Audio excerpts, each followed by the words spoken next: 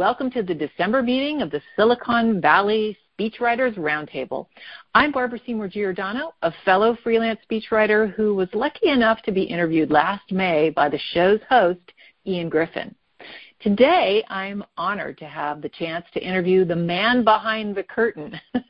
The reason I'm interviewing him is I wanted to know who this man is that gives us the opportunity to come together, to hear what our fellow speechwriters are up to, and talk shop. But before we jump in, I'd like to remind you, if you haven't already joined the Quintillion Speechwriters group on LinkedIn, of which I am a member, proudly, I highly recommend you do. The site will keep you up to date on the latest speechwriting information, events, and news.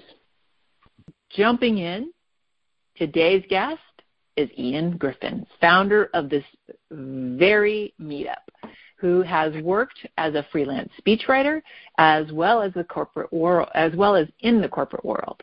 He's been a speechwriter and executive communications manager at Cisco, Hewlett-Packard, and Sun Microsystems. He's also a past member of both the National Speakers Association and Toastmasters. Many of you may be familiar with Ian's Professionally Speaking blog, which he started back in January of 2006. Since then, he's published over 1,000 articles on speechwriting, public speaking, cultural differences, global warming, and other pet peeves, which I love. Recordings of the past Silicon Valley Speechwriters Roundtable meetings are also available on the Professionally Speaking blog as podcasts. If you haven't had a chance to check out Ian's blog and listen to past podcasts, you're in for a treat. You can find it, all of these podcasts and the blog, at executive-comms.com. And that's exec-comms.com. This past March, Ian retired from the corporate world and is now focusing on brewing kombucha at home. I love that. His latest venture, Booch News, is an independent source for the kombucha industry news. If you'd like to learn more about all things kombucha, head on over to boochnews.com.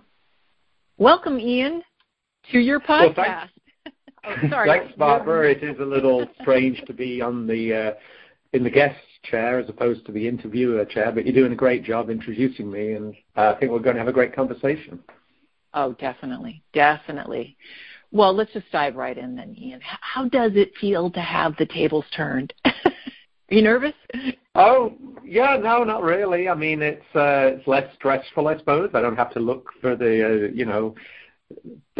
all of the minutiae to do with the conference call. That's relatively easy to arrange, but thank you for promoting it and coming up with the idea in the first place.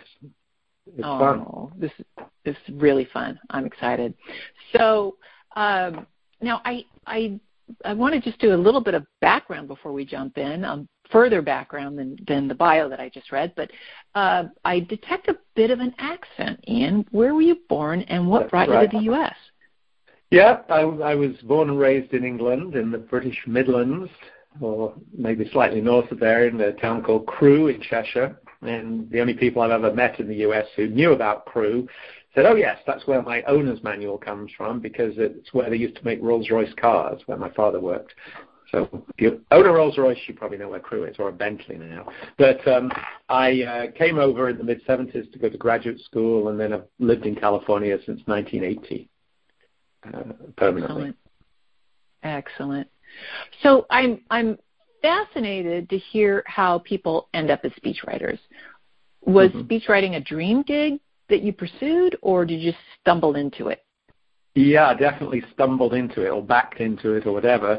I mean, the very brief overview is, I was at Sun Microsystems for 15 years. I'd been in technical roles. I kind of latched onto the PC business when it first arose in the early 80s. And by 1990, I was hired by Sun Microsystems in a technical support role. But I did 6 different jobs in the 15 years I was at Sun. It was the advantage, I think, of a big company, especially in a dynamic world like the tech industry when it's expanding, is to have that ability to switch careers.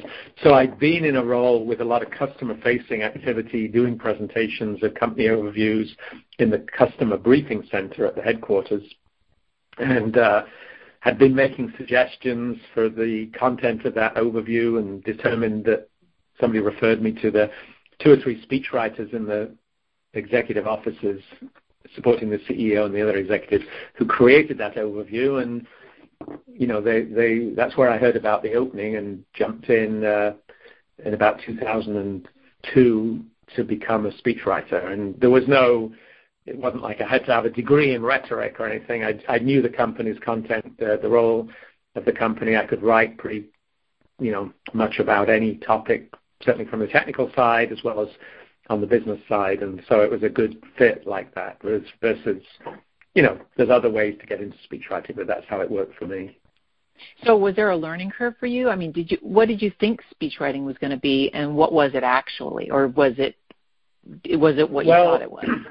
It was a natural segue in a sense, and this is especially appropriate for the Silicon Valley Speechwriters Roundtable, because it was a Silicon Valley company, Sun Microsystems, obviously, and I think it's generally true, if not exclusively true, that 90+% of the presentations and speeches given in Silicon Valley by tech companies involve the PowerPoint graphics. You almost never see a politician using PowerPoint. They might use a flip chart or something on the floor of the Senate, but they typically speak. That's pure play speechwriting. In my case, as I said, I'd been involved with the Customer Briefing Center. Before that, I'd been developing presentations for training Sun salespeople and reseller partners, and so I knew my way around PowerPoint. I knew the content kind of came naturally. So it was really a question of, just going up to that next level, writing for the C-suite as opposed to individual departments.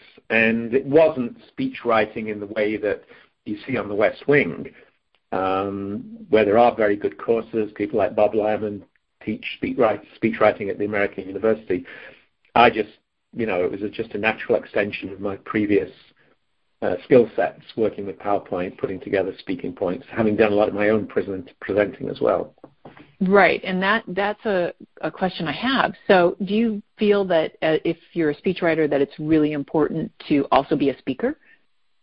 Well, that's a very interesting perennial question, and I think a couple of people like yourself do present as well. And I remember clearly when I was at the Reagan Speechwriters Conference in Washington, D.C., a couple of hundred people there. This was many years ago. I've been to half a dozen Reagan conferences. But they did a straw poll, a show of hands of 60 people in a breakout session, how many also spoke or presented themselves, and only about 4 of us put our hands up. So I think it's true to say many, many, many speechwriters don't feel comfortable themselves presenting, and they don't necessarily need to. They're kind of there in the back office with the word processor, the green eye shade on, hammering away at the content. But personally, I think if you stood behind the microphone yourself and presented from the podium, you have more of an understanding of, the challenges that your principal will face when they actually deliver the content.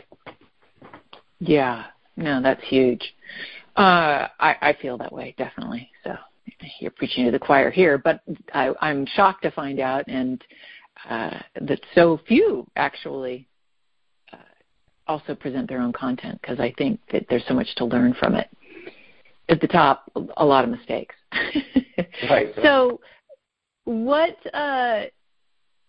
do you love about speechwriting the most? Well, it's definitely got its 2 sides to the coin. On the plus side, and again, what you'd see on the West Wing, what you do see in the corporate world is many speechwriters, like I did, get to travel with the CEO or the CFO in the corporate jet, and that's got its own level of glamour. It wears thin pretty fast because it's usually, it's not like you're on vacation. You're going on a corporate jet because you've got to get from A to B to C to D very quickly and probably work in the air in the meantime. And it's also, there's definitely a challenge to being at very, very close quarters with a senior executive for hours and hours, and not everybody would feel necessarily comfortable with that. But there's also, of course, the the grind of doing all the research, coming up with all the proof points, fact-checking every which way, running it by review committees or reviews by other managers and holding your own against that. I mean, a lot of speechwriters have written about that in the White House. They write about, Peggy Noonan and people wrote about the way that the bureaucracy would get a hold of a talk and try and water it down.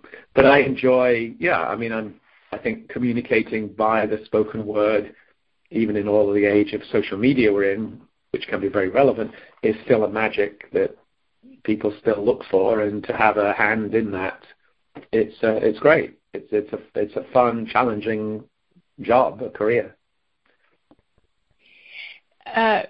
What would you say was sort of the most frustrating part about speech writing?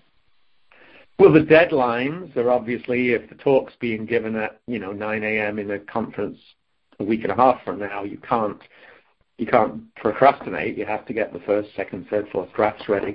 And in the corporate world, and it's true for freelancers as well, it's been well documented that effective speech writing requires access to what you can call the principal, whether it's the CEO or the politician or whoever, directly, so you can get their voice, so you can get direct feedback. And I have to say, sometimes there was the challenge that was kind of mediated by middle managers and VPs who, they wanted FaceTime with the executives, so they would try and, impose themselves in that sense. That can be a challenge to deal with, the design by committee kind of thing. Mm-hmm. And occasionally, there's been very, very specific challenges. I can remember the time I was, because part of the job was also responsible for recommending speaking engagements, researching them. Sometimes they have speaker bureaus, they call them, in the big companies who do that. Like they select the venues that the executive would be best to speak at.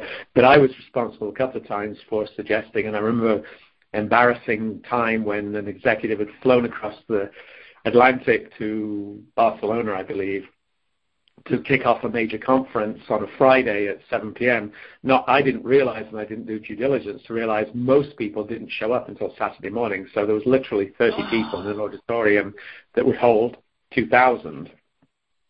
And of course, at that point, there's nothing you can do, but, you've definitely, that would be a waste of everybody's time, the executives most specifically. So, yeah, the specific challenges, but the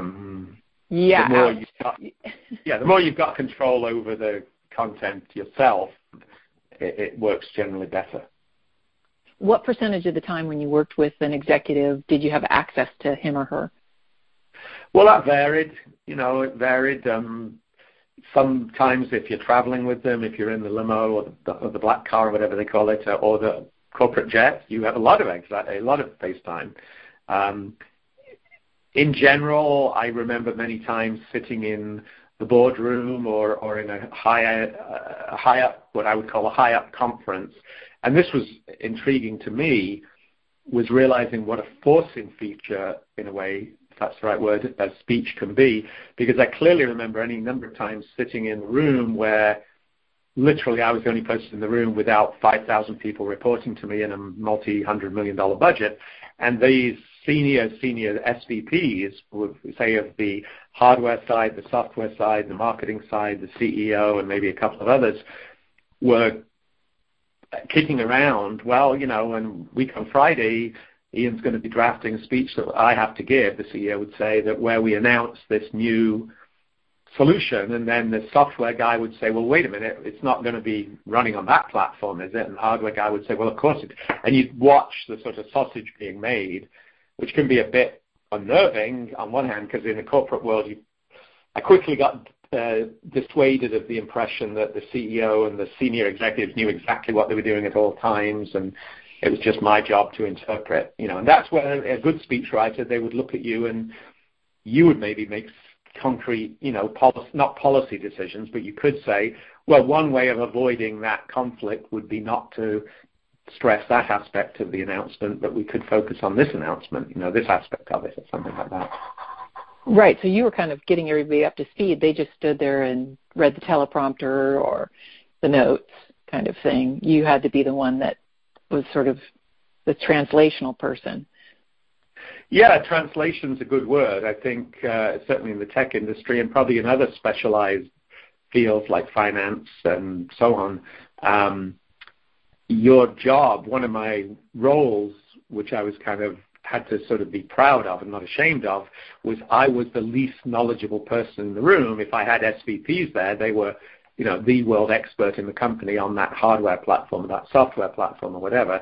But I was kind of the person who was representing, Joe Average, who would say, oh, wait a minute, what does that acronym mean? Or, they would often make assumptions because they lived and breathed this day in and day out, but presenting in a certain way, and I would be, one of my roles, one of them, not the only role, is to point out how the average person, the least knowledgeable person in the room would hear and respond to what they were saying. And Bob Lemon in his book, which I think is the best book, I'll give it a plug, I've reviewed it on my blog, we've had Bob Lemon on this call, is the Political Speechwriter's Companion, but it's really for all speechwriters. And he makes a point there, if you can check text in Microsoft Word, I think it's called the Fleisch-Kincaid reading score, something like that. And his point is if you write above like an 8th grade level of understanding, you can lose half the audience. And certainly in politics, if you're traveling the country talking to average Americans, don't assume, they haven't all been to Ivy League colleges and they often don't understand, it's not that they're unintelligent, but they're not verbal to the level of understanding much beyond the 8th grade. In the tech industry, you might have, a room of engineers, and they all understand the lingo or the acronyms and so on. But quite often, it's not that case. You've got, customers, the press, and so on. So one of the important roles of a speechwriter, I think, is to do that translation into everyday language. We've talked a little bit about speech writing and all that it entails, but your bio also mentions that you worked as in executive communications. How does this profession differ from speech writing, and what has it taught you? Yeah, exactly. It was the case when I first started back at Sun Microsystems. I did support, the head of sales, the head of software, and then the CEO. And, people often say, this is a bit of a divergence, but I think it's very relevant, that, often they'll comment on, oh, what an amazing presenter, like a John Chambers at Cisco, who's since retired, but a Scott McNeely, who I supported, how amazing they are on stage, or, Steve Jobs in his day. The point is, those people present many, many, many times a day, a week, certainly sometimes 3 or 4 times a day. And it's like tennis or golf. If you play it all the time, you will improve. Executive communications tends to be something that you get 1 or 2 levels down in a hierarchy. And it was very common, for instance, at Cisco, where I worked, that they would call them XCOM managers. So XCOM, Brad's on the call, I'm sure he knows this very well, is somebody who's there to manage the communications of a mid-level manager or a senior vice president maybe, who won't speak on a podium 5 or 6 times a month, but has town hall meetings, has emails that need to go out, wants to do, what they call a skip level meeting where they might sit down with a dozen junior staff over lunch, and they need speaking points, they need research done on, for everything from the logistics to talking to the people in that department to make sure they're not going to, trigger any hotspots or trigger anything that shouldn't be mentioned. And that's executive communications. And once I stepped back from the very C-level, CEO level, there are far more, I believe, executive communications jobs in Silicon Valley than pure speechwriting jobs. And I think even the pure speechwriting jobs involve people drafting, the annual report might be one of the things you get pulled into, or certainly the email and video. There was a whole range of things, video, town hall meetings, skip-level meetings, and so on, that fell under executive communications. Wow. And so did it teach you anything? Did you enjoy it? Like, because it seems like there's similarities, but it is quite a departure from being a purist, being a speechwriter only, right? Yeah, I did enjoy it because actually, as you said on my blog, I do the podcasts of all of these conference calls, recording, editing in Audacity, which is the great little software package people that edit audio in. And I've done over 100 podcasts, mostly interviews with speakers in the National Speakers Association. So I've always been interested in I don't know if you call it the production side or the direction side of multimedia. So executive communications, whereas if you were supporting the CEO, most of the events they go to, there's a professional AV crew. You don't have to worry about, you coordinate with them, but you can assume that the video is going to be working and the amplification and so on. In executive communications, I was often the sole point of contact, and I learned to edit video, and I learned to ask for certain camera angles, and I enjoyed that. I even went on a couple of video editing courses down in Santa Monica for camera work and editing post-production that I used extensively because I was recording what are called SMEs in the training world, subject matter experts, who would present, to camera. And I learned to do a shallow depth of field and have, soft lights in the background and how to mic somebody. And so to me, that was all very intriguing. I didn't see it beneath me. I used it as a freelancer, and I use it now as a part of my skill set. I love that, and I wanted to ask you about that because I think that a lot of us freelancers and moonlighting speechwriters could learn a lot, from you and your knowledge of. It appears that you parlayed this experience as an ex-com into your blog. I mean, with over 1,000 postings on your blog, and you appear to be a master at the craft. I mean. Yeah, and I've got a YouTube channel that I did a lot of video. And actually at Cisco, which, as Brad knows, has a world-class TV studio. It's as good as, not quite CNN's that you see in the background when their newscasters are reading, but it's that kind of studio. They would hire contractors to come in to do camera, audio, lower third, as they call it, and so on. And I would be, in charge of the whole thing, scripting it, asking the camera guys to, run a B-roll at a certain time and so on. And I think as a freelancer, it's all, value add that you can bill for with the right client. That's fantastic. So why did you originally start your blog? Because you had all this experience, or, tell me how it began in 2006. Yeah, because my career at Sun ended in 2004, and within a year I was doing freelance work for 6 months, then I moved to Hewlett-Packard. But that was about the time that blogging, I guess, took off. A couple of my colleagues, Joel Postman, who was working with me at Hewlett-Packard, and a couple of others were blogging. So I actually started a WordPress blog and the website that went with it as a freelancer. Like you said, you can moonlighting. I mean, it's maybe not something you tell your manager about at work, but it's feasible to do. Certainly bringing a bit of extra money, income. And that's when I started, right when I was between, the career I'd had at Sun, and now I was no longer in the corporate world. I was contractor for a while at HP before I became a permanent employee. And I realized, which has been the case, that blog would, whatever they call it, it's the brand called you, right? It would help brand me as a member of the technology Silicon Valley speechwriting community who kind of, had some credibility. Wow. And so has it benefited you? I mean, can you see a return? Like, what do you know that the blog has brought in? So, yes, I was very amused. Of course, people asked me, my wife and so on would ask me why, because I'd be up blogging at midnight and coming up with ideas. It's great, actually, personally. I like it because it's an outlet. I'm talking about my professionally speaking blog, but it's also true of my new one about kombucha. It's an outlet. Maybe I'm a frustrated F. Scott Fitzgerald or something, but, these days anybody can publish. 20 or 30 years ago, you would have to find a publisher. put out a magazine, a newsletter, or a book before anybody could hear us read what you said or publish a paper like academically. Now we can all be publishers. We can all be TV studios and radio programs, through podcasting, YouTube, and blogging.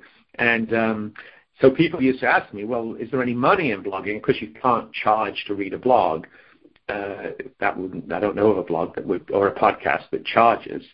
But I can put my hand on my heart and say I've made $100,000 by blogging because I forget when, but it was, within 4 or 5 years of me starting it, a company in Holland, a major publishing company that's known in the financial, well, they're called Wolters Kluwer, and they're kind of like Reuters and whatever.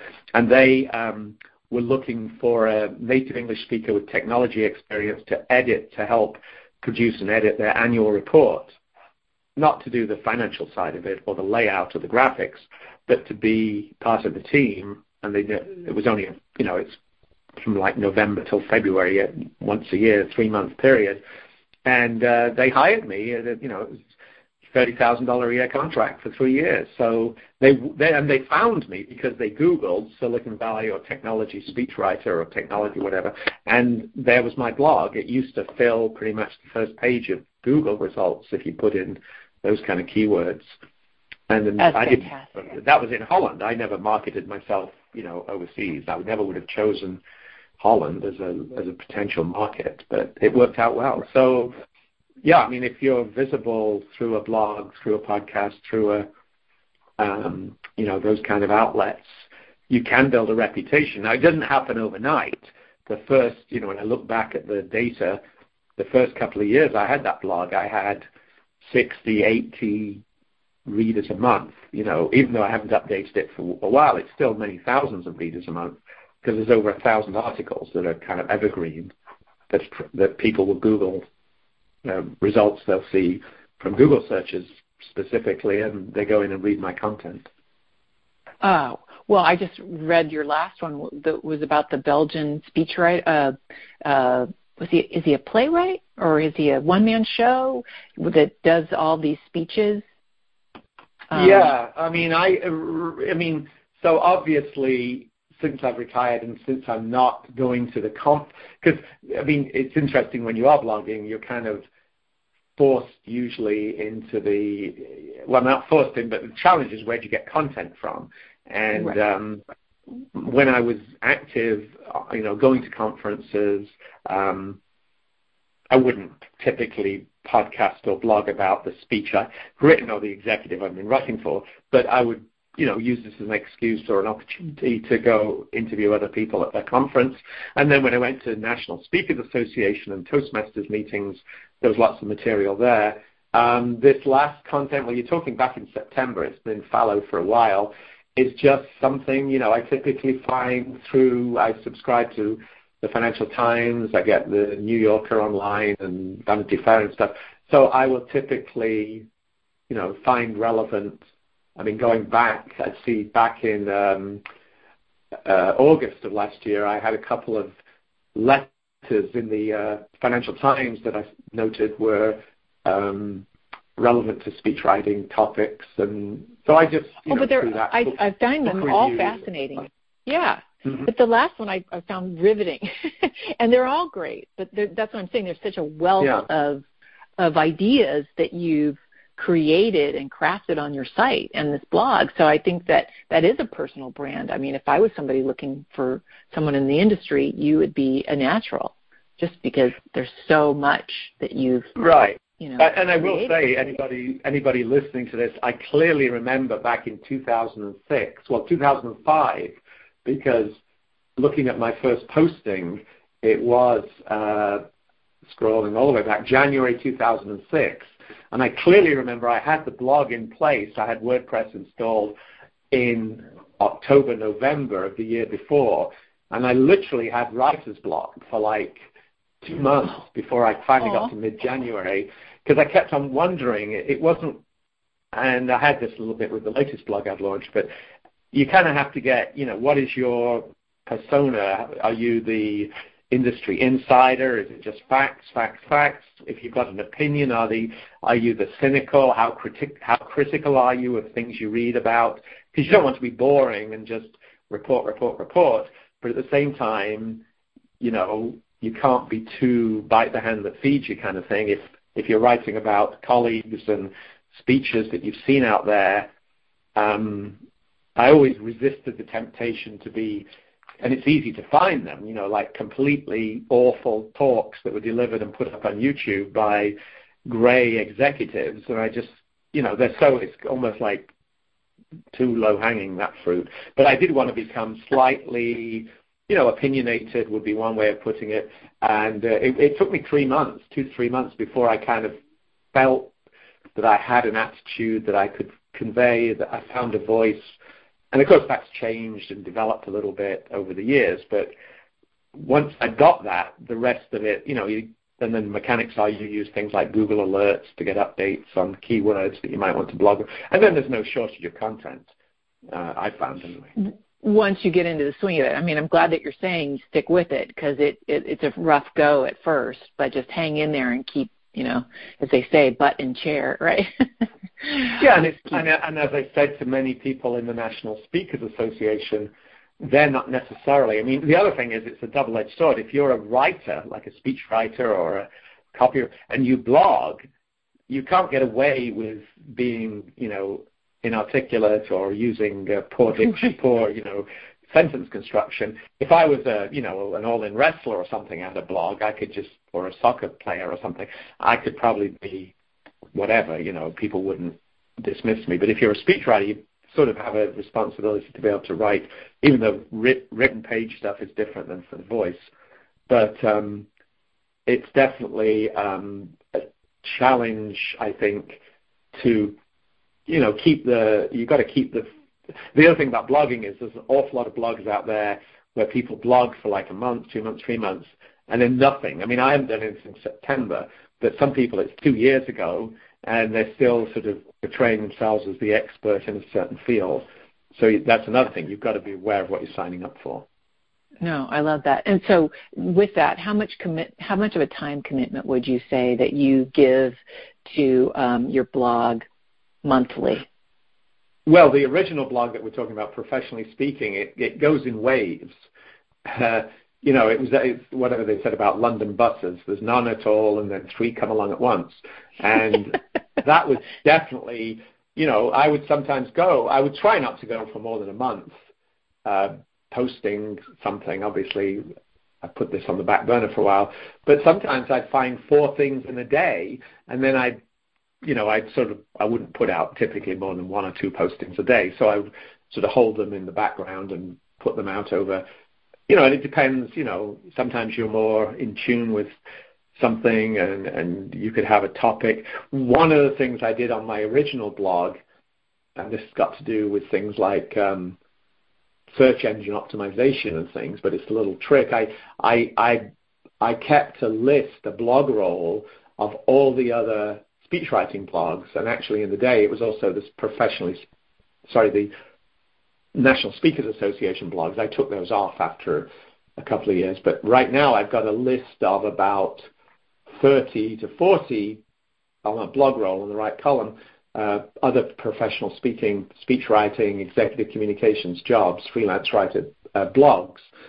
And one of the first things I did in the first couple of years of this blog, and I'm doing it on my new kombucha blog, is I reviewed other people's blogs. And it's kind of, in a way, it's a little trick, because typically they will then acknowledge your review. They might even follow you back on social media and so on.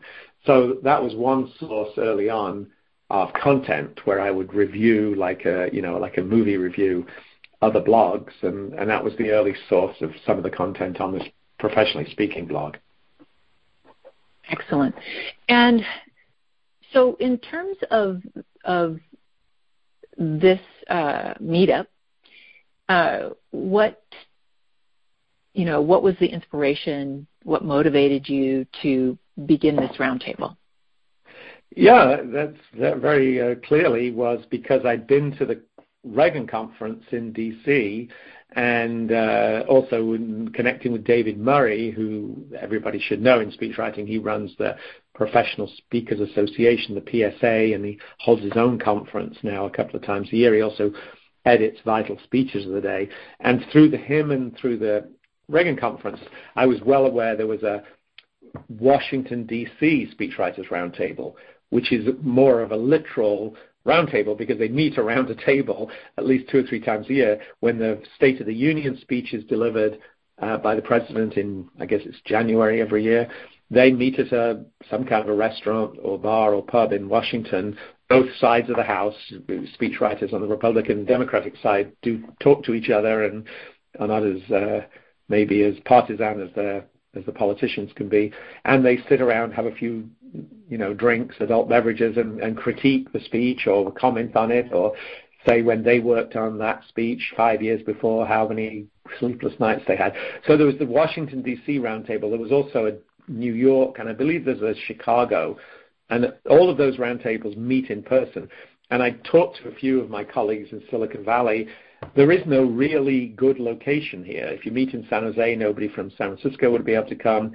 And there's many, many tech companies, of course, in San Francisco itself now, like LinkedIn and Uber and so on, and Twitter. And so there was nowhere to meet. So when I got the idea after a couple of false starts trying to have an in-person meeting, I just went to Meetup and started this as a Meetup group. And I think we have about 170 some members.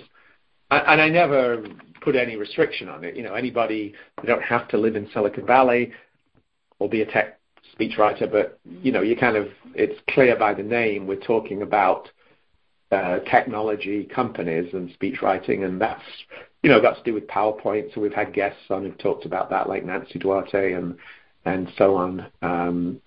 And yeah, giving us a theme.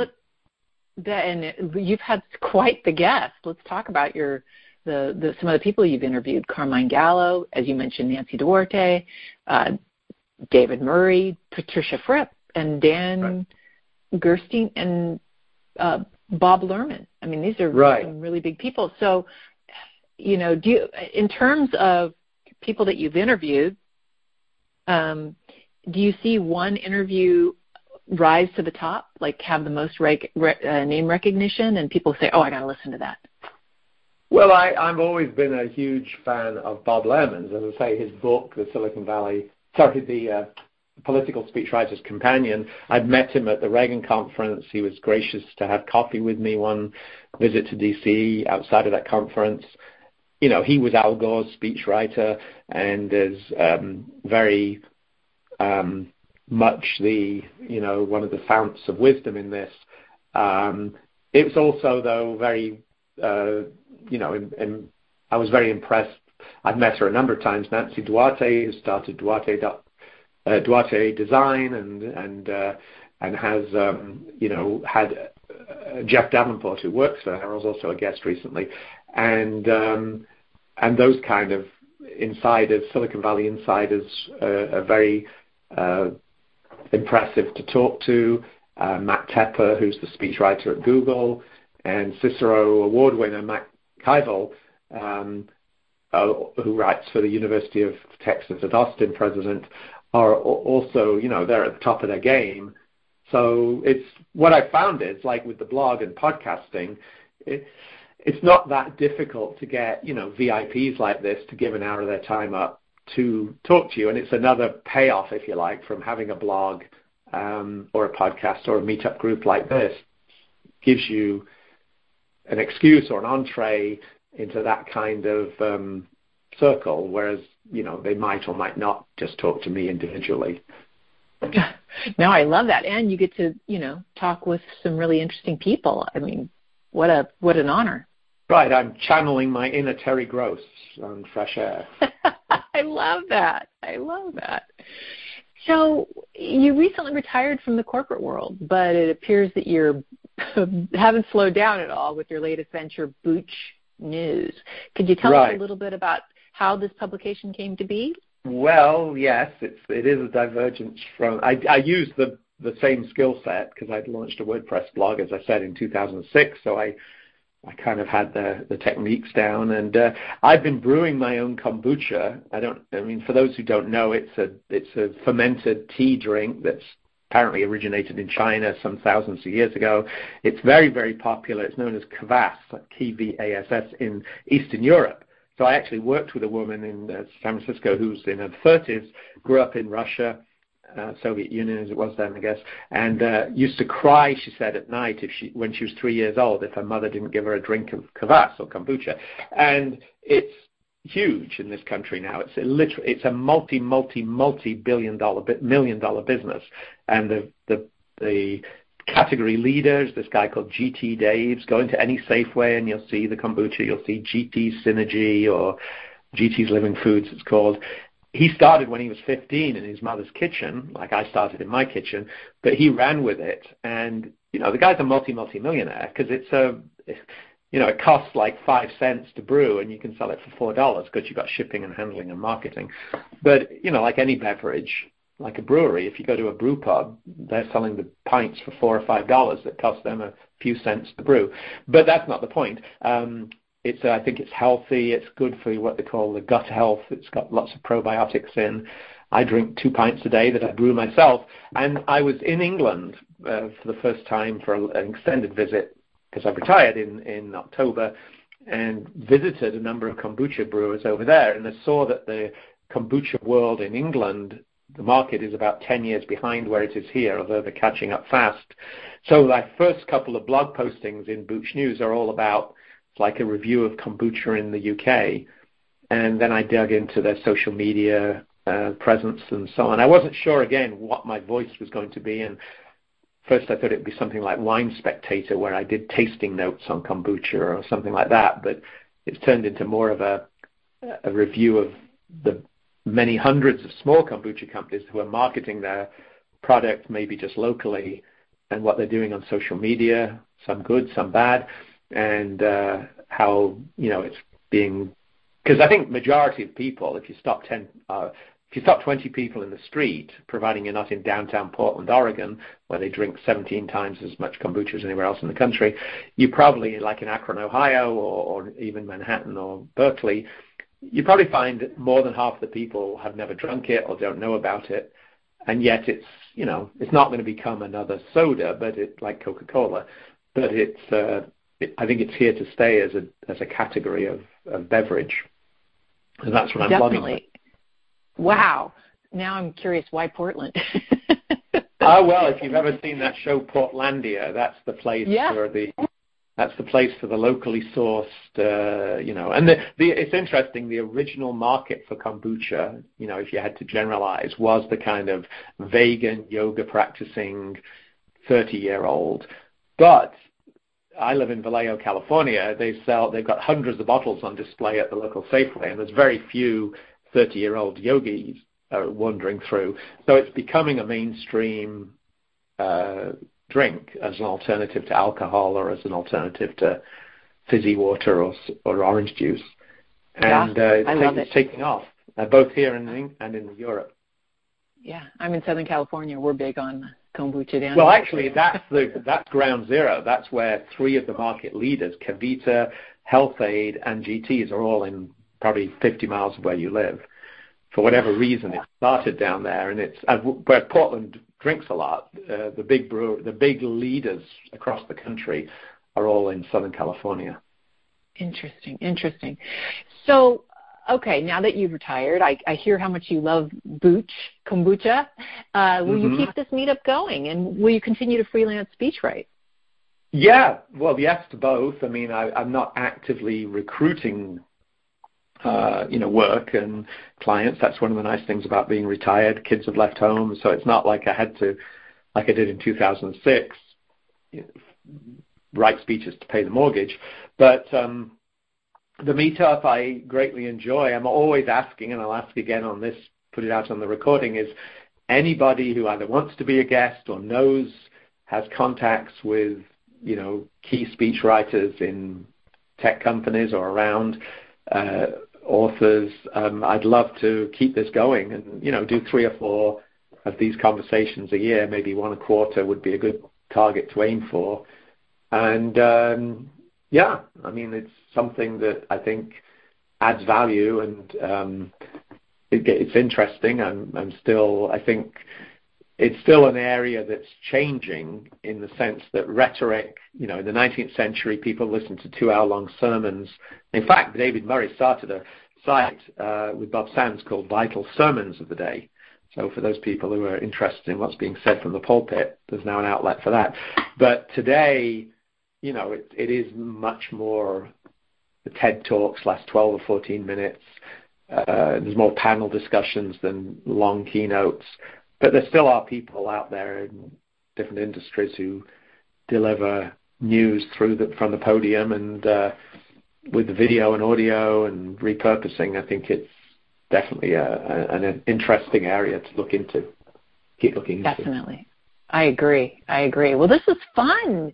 I think that, I've had a lot of fun asking you questions. How about, Ian, that we open it up to our callers and see if they have any questions? Callers, do you have any questions?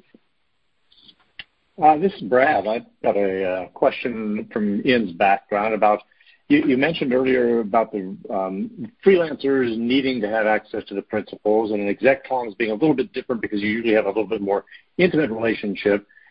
But I wonder, how critical do you see that whole chemistry between the speech writer and the speech deliverer?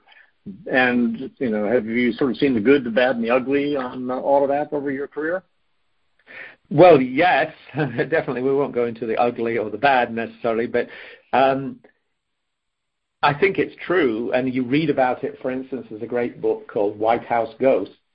I've got it on my bookshelf here by Robert Schlesinger, about the ghosts, the speechwriters who've been, I think, when does he start? I'll pull it off the shelf here. I think he starts in the 1930s. Let's see. With back in the 30s, whoever was in the White House then. Let's see, Sam Roseman, Franklin D. Roosevelt, of course. Anyway, all the way up through to I think he ends with. Let's see, is it the Clinton White House?